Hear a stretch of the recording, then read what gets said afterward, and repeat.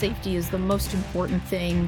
And this mining method, right, underground mining like this has been around for a century. It's not new. It's definitely tried, tested, and it's been part of the fabric of the mining industry for a very long time.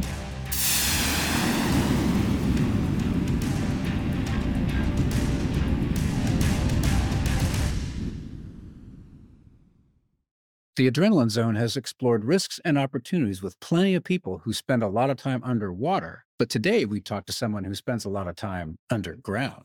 Vicky Peacey is the general manager for the Rio Tinto's Resolution Copper Mine in Arizona, which is one of the largest copper resources in North America.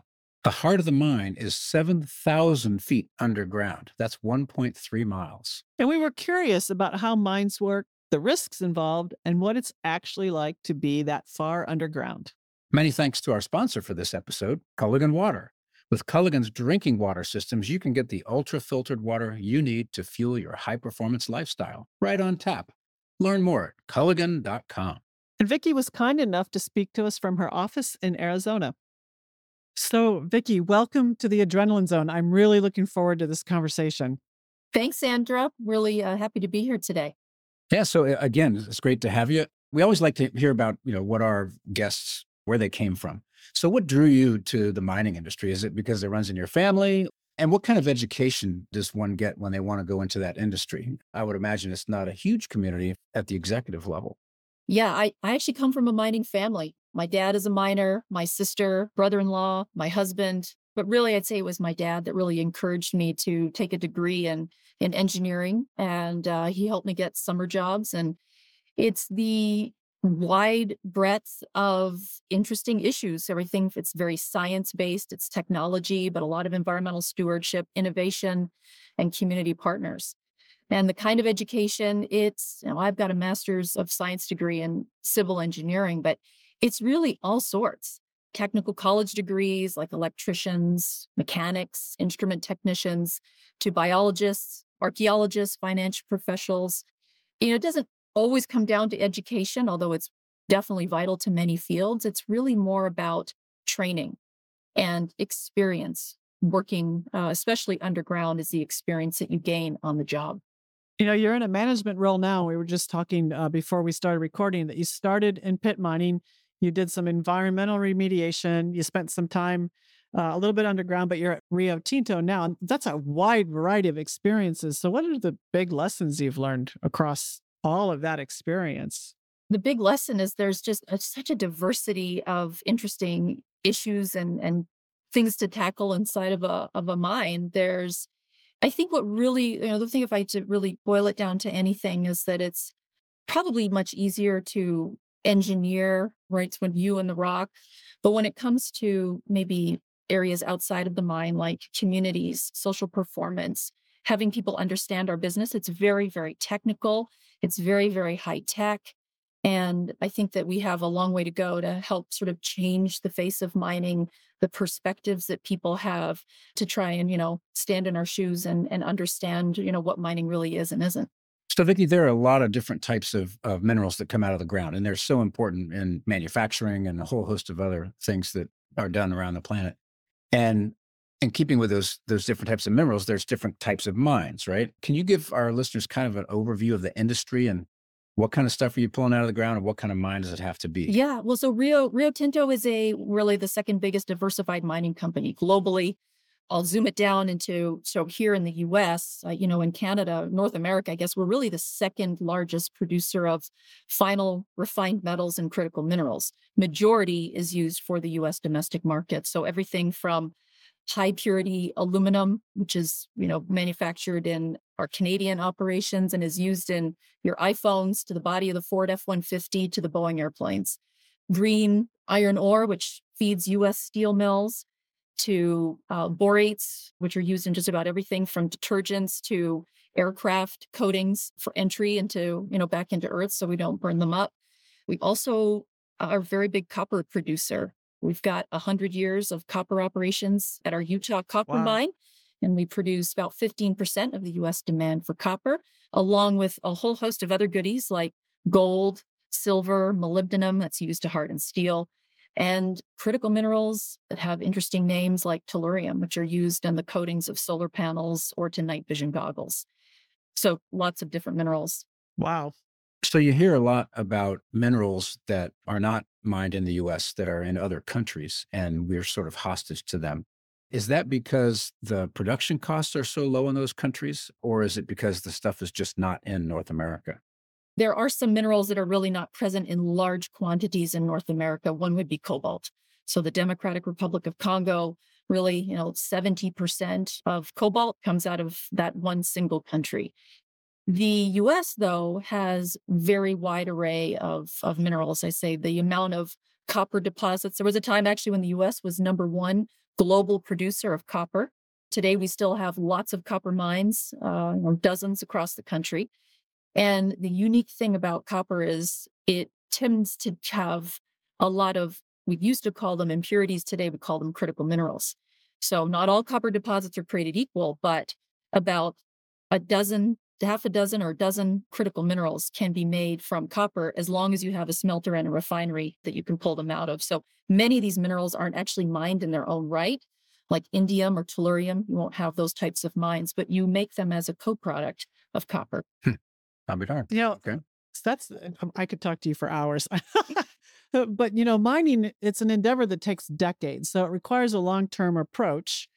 And I was reading about how you were working with the Resolution Mine Project and the work you had to go through to minimize risk to the environment, to plan, minimize the business risk, that just manage that risk through every stage. Can you just talk us through the thought process that a company has to go through?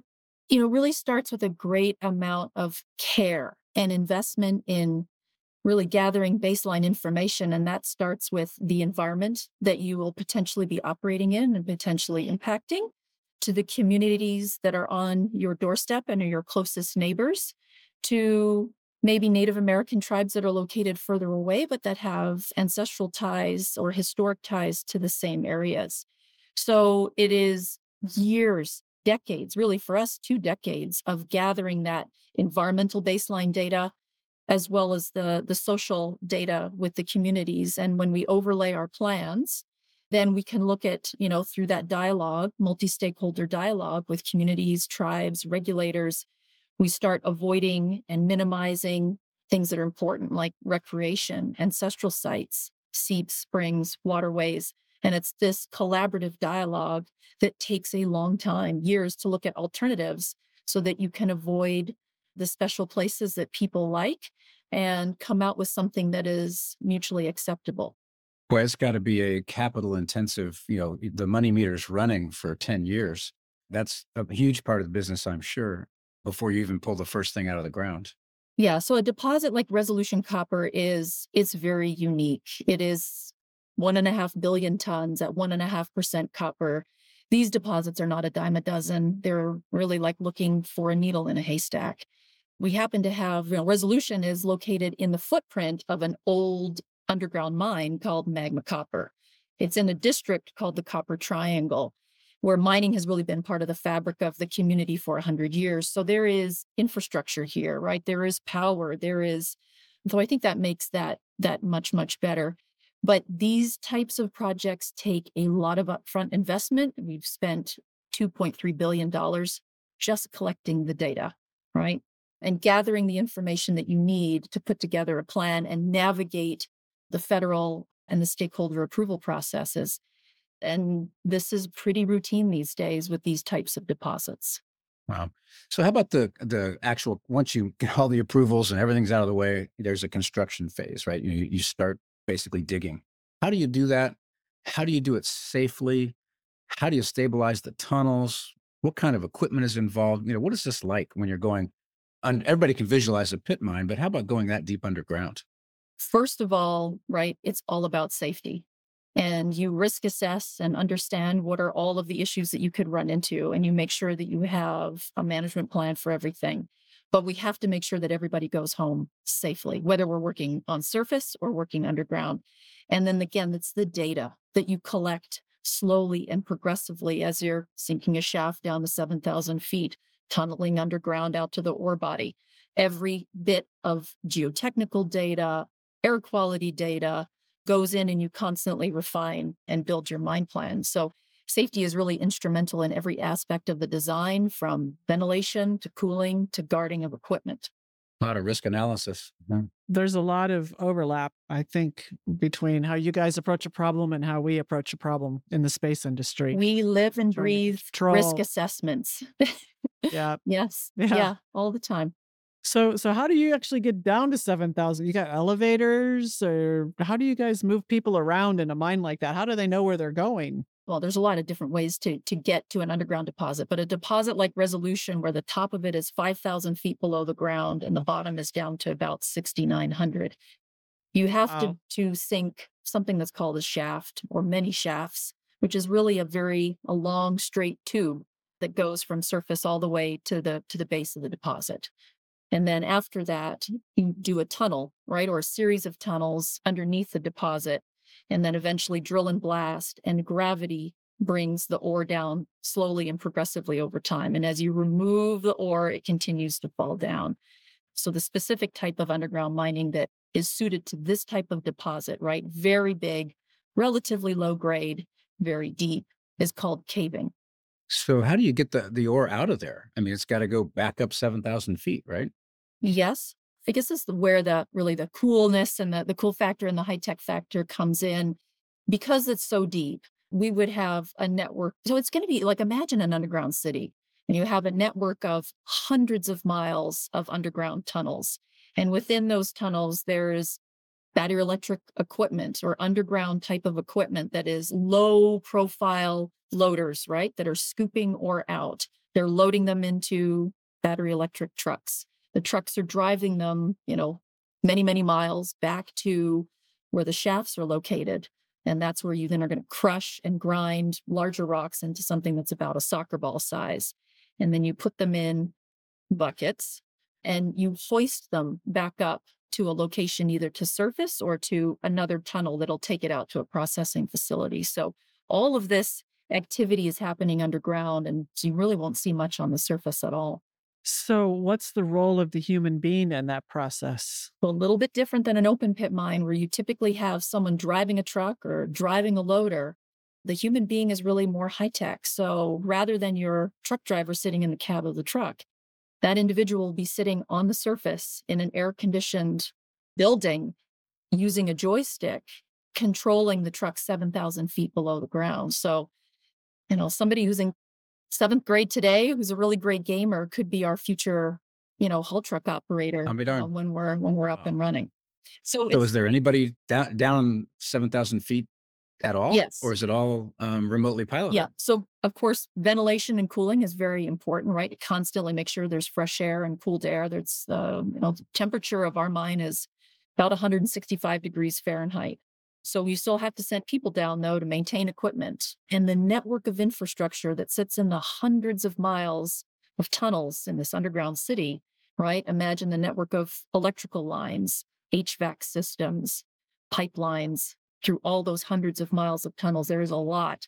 So we start to think about it. It's not, the number of jobs are thousands, right? It doesn't reduce the jobs, but the type of job is different. So 2-year trade school, right? Electricians, mechanics, instrument technicians are the type of jobs. So if I got this right, you have most of this is remotely piloted vehicles that are doing the grinding and the crushing and the movement of the ore. But every now and then you have to send a human down into 165 degrees. The host rock at the bottom, uncooled, is 165 degrees, but we have a massive air conditioning and ventilation that keeps it at about somewhere between 70 and 80 degrees. Wow. And this is sort of, just for our listeners' sake, it's a 3-dimensional structure because you've got levels, right? Or are you just operating on one level? But you're operating on multiple levels at a time, potentially. There would be multiple levels. There would be, right, laterally multiple levels. This deposit is huge. It's really hard to put it into perspective, but 1.5 to 8 billion tons it will take us years, decades, right, to mine through this. And it is slow and progressive over time. So I have to ask, how do people not get lost? I mean, you have street signs, or we have a location coding system on the space station so that we know lab 1, deck 5, we know exactly where that is in the lab so we can go find our equipment. You probably have a similar system, Exactly. right? Everything is totally engineered, right? Every level has has level, station, name. And just like you would in your own town, you have signs, right? So the tunnels are roads. Everything is signed. And we'll have Wi-Fi, radios will be, right? You'll have to communicate constantly. And we do have tracking devices. So we know where equipment is at any one time. So everybody can find their way in, find their way out, and we can find anybody if something's not, equipment's down. Yeah, we talk about iron workers that go up and work on skyscrapers, hundreds of feet above the ground. I would imagine there's a little bit of a psychology associated with going that deep underground. Maybe like the same as a submariner. It's like, okay, this is what I do. I trust the equipment. But is it kind of weird being down that far underground? I would think. Do the people kind of Can't be think about that? You have to come and Yeah. visit, and I think you need to come and Yeah. I experience would it because love to it's come and it's visit it. it's the openings and the voids are very big.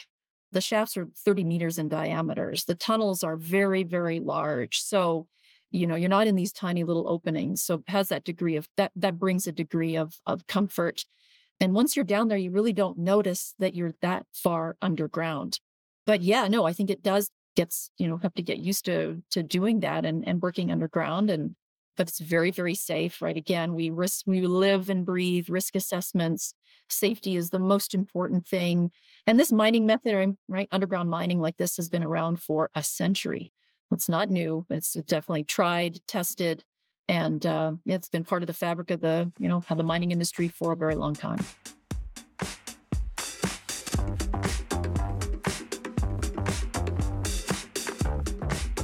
You're passionate about pushing yourself to always be better. Culligan's water experts feel the same. That's why their smart reverse osmosis filtration systems do more than deliver ultra refreshing, pure tasting water. Their app also lets you set drinking water goals, seek water quality information, and get filter change alerts. And with cleaner, safer, great tasting water available right from the tap, you can also feel good about all those single-use plastic bottles you're saving from landfills. Get started with water you love today. Schedule your free water test at Culligan.com. So, on space station or shuttle too, but we train for specific kinds of emergencies, fire, in our case, a depressurization event and a toxic atmosphere. So what kind of emergencies and training do you guys, talking about safety and trying to get people to react instinctively in case of an emergency? What kind of things do you guys train for and plan for? Very similar, right? We have an emergency response team, and we're also heavily regulated. The Mine Health and Safety Administration is the federal agency that oversees the mining industry. Who knew? And so there are rules and regulations on everything from operations to specifically emergency response. So fire is one, right? Obviously air and oxygen, particulate. So we have an emergency response team. We have constant drills that we're always testing to make sure that we can, we have plans in place and safety procedures and emergency response. And we test it on a constant basis and we practice to make sure the teams are fully equipped, have all the training and everything they need to respond. Yeah, it sounds very, very, very similar to what we do. As we were talking, Vicky, it got me wondering, what is the deepest mine that you're aware of that is 7,000 feet, about as far as you can go? How far do you go? Yeah, well, so we're not the deepest mine. Resolution is about 6,940 feet, but the deepest mine, Give or take. Deepest mines are give or take. Yeah. Deepest mines are in South Africa. Anglo Gold has a mine in Johannesburg and it's 13,200 feet. So 2.5 miles. Wow. That's very, very deep. There are mines in Canada. One's called Kidd Creek, and that's 9,800 feet. We just recently also, Rio Tinto brought on the first new underground block cave mine, which would be very similar to Resolution, and that's about 4,500 feet deep. So do you guys have an organization where you swap safety stories and share learning points around safety? Because we kind of have something like that across the space agencies. We do, yeah. So we do within our company, we have these centers of excellence. We have an underground center of excellence, which we have underground mining experts from across the globe. So at all of our underground mining facilities across the world, we share expertise. And then we're also part of industry groups. So International Council on Mining and Metals is a forum where not just underground, but everything, right, is shared. And it's about best practice, and it's about elevating the industry, right? That our peers, we share best practice and we do the right thing. Yeah. So I imagine one of the most dicey things that your team has to deal with is explosives. You're underground, you're blasting it out, special training, special techniques. I mean, people have probably done this for decades that are in charge of it. Tell us a little bit about handling the explosives and how you handle that risk. Yep. Just like you said, right? In the mining industry, been around for over 100 years. Explosives are day to day, right? In the fabric of what we've done. And they have very serious procedures and practices. So I'll go back to strict guidelines and regulations that are set forth by the Federal Mine Health and Safety Act, number one, as well as the Alcohol, Tobacco, and Firearms. So both of those federal agencies have extensive regulations on how to handle, manage, store explosives, right? They have to be stored in a specific, its own area. You have to have special training in order to actually transport them and handle them.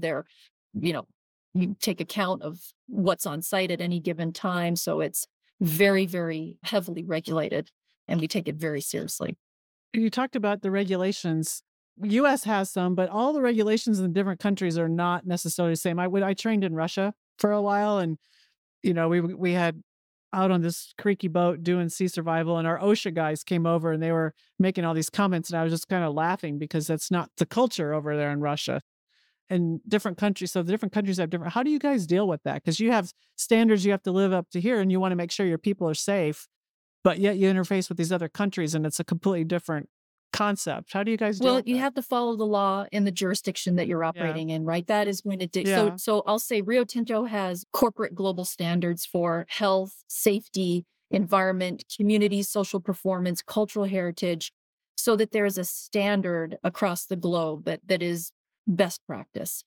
In the US, I would say, though, we are the gold standard of regulations. It's probably really tough to find another country that is as highly regulated, but that's a good thing. So obviously we've talked about MSHA, right? Mine Safety and Health Administration. OSHA applies as well. ATF. So health and safety is highly, highly regulated. We also have environmental regulations, everything from, right, the Federal Clean Water Act to the Federal Clean Air Act to the Safe Drinking Water Act, to the National Historic Preservation Act. There's many, many, many, hundreds and hundreds that is either at the federal level, the state level, the local level, and it's just part of doing business. We've been operating in the United States for, whether it's our boron facility beside Edwards Air Force Base to the copper facility in Utah, we've been operating for 100 years. With these regulations, it's just day to day. Well, and frankly, we used to hear decades and decades ago when I was a little kid, when dinosaurs roamed the earth, that, mine accidents were not uncommon. But now, knock on wood, in the U.S., you just don't hear about them very much, while you still hear about them overseas. So what you're saying makes sense, that, we do have the highest standards around the world for safety. I think so. And environment, really both. Yeah. So question for you on the ore. It comes up, it's now on the surface. It's soccer ball size. It's got to get turned into something else. Do you do that on site, or do you move it, transport it to another facility to kind of take the next steps to turn it into something that's actually usable? Yep. So you want to have all of your facilities, mining to processing, as close as possible. That's what makes the most sense.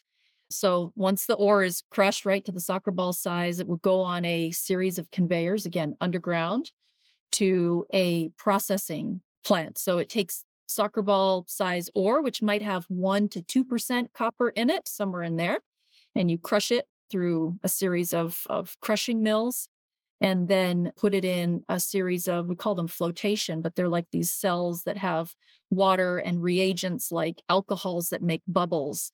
And funny enough, the copper materials stick to the bubbles, and they go to the surface, and you skim off the surface, and you make something that's called, we call it concentrate or copper concentrate, which is maybe about 30% copper. So it goes from about 1% to 30% by crushing, grinding, concentrating in a facility that is located adjacent to the mine. So what do you do with the waste products of like all the stuff that's not the copper? You've extracted the copper, but there's still a lot of leftover rock and things. What happens with all of that? Is it okay? Maybe I'll just finish off from 30% copper. I'll go really quickly. After that, it goes to a smelter and a refinery. So Rio Tinto there was a time when there were 24 smelters and refineries in the United States that made copper, because U.S. was number one globally as far as copper production until about the late 1980s. There's 2 copper smelters left and 2 copper refineries left in the United States that operate today. So we do have one.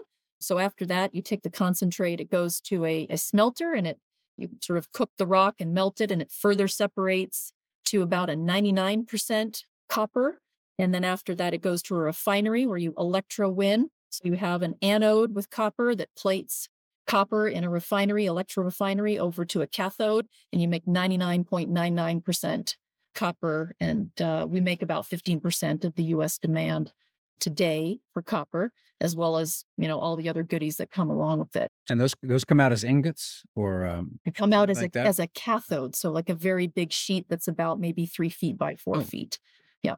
Okay. And then goes to market. The uneconomic, so after you crush and grind, so we go back to the concentrator, where we're making 30% copper concentrate. The crushed, ground up sand-like material that's left over is called tailings.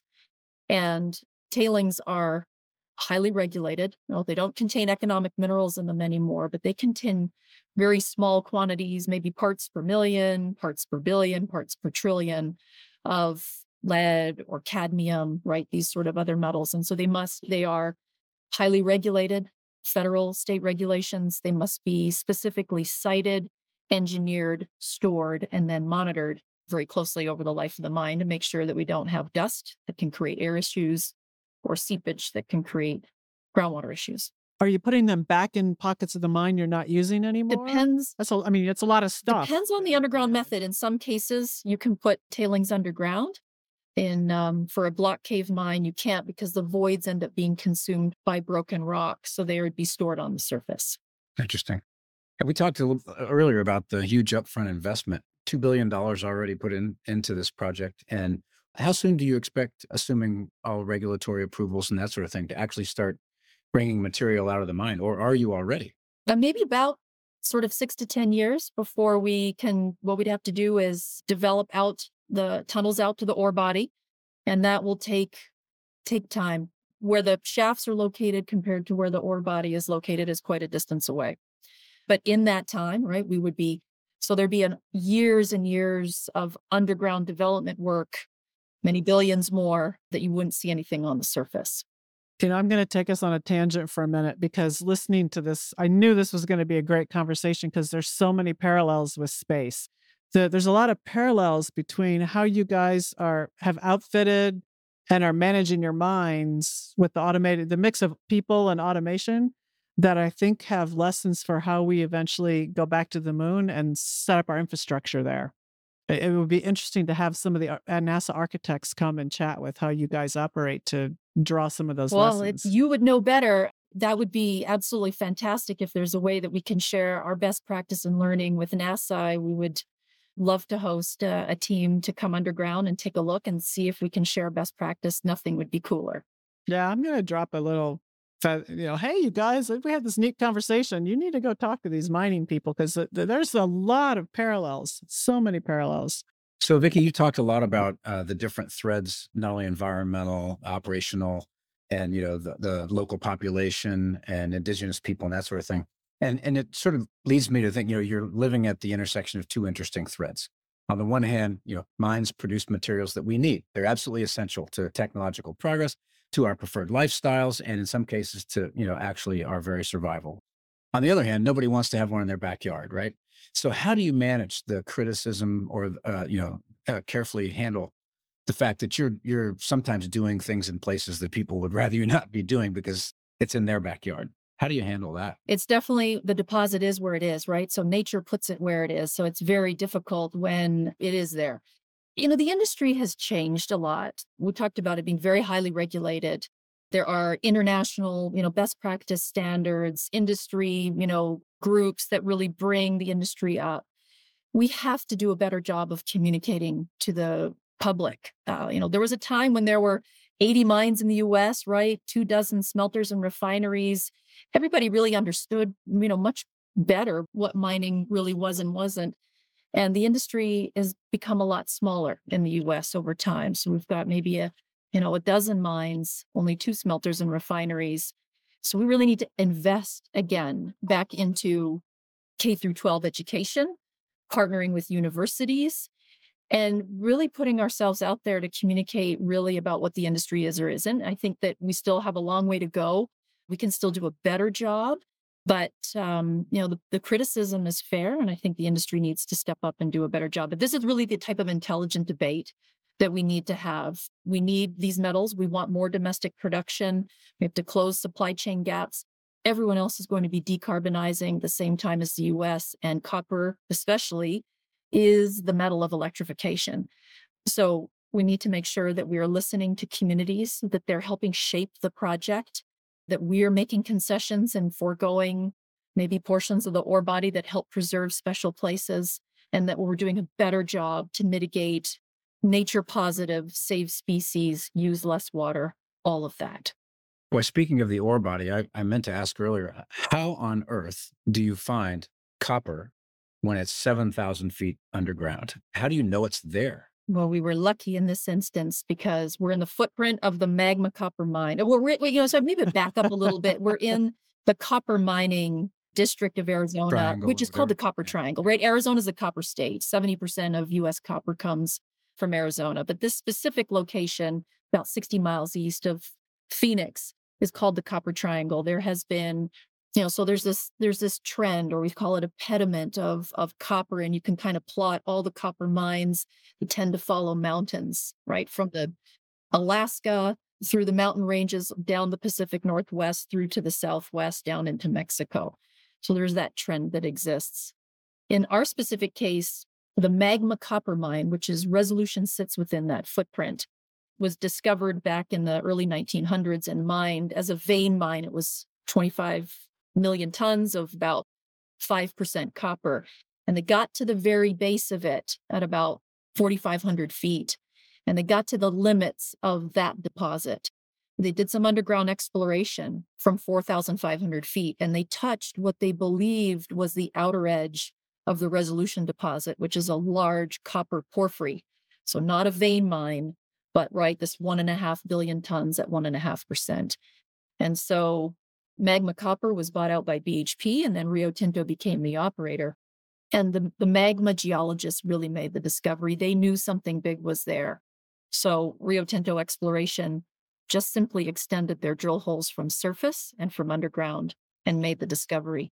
But very challenging. I said earlier, you could have thousands of potential properties, and maybe, 1 in 1,000 might become something that's worth taking the next step to look at, and then a small fraction of those. So Resolution's top 3 copper deposits in the world, again, they don't exist. And when you have them, it's truly special.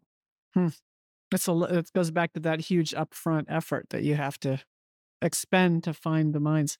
Well, we've really enjoyed talking with you. I could probably go for hours, but we're kind of running to the end of the reel here. And we really appreciate, Vicky, your time. And I would love to come out and see it, because I think seeing a mine like this, you have to understand the scale. You have to actually experience it. I agree. Right? Open door, please. Yeah. Would love to host both of you and a large contingent from NASA. Okay. I'll pass that along. That sounds We'll great. do science. But thank you so much. We'll do science. We'll nerd out.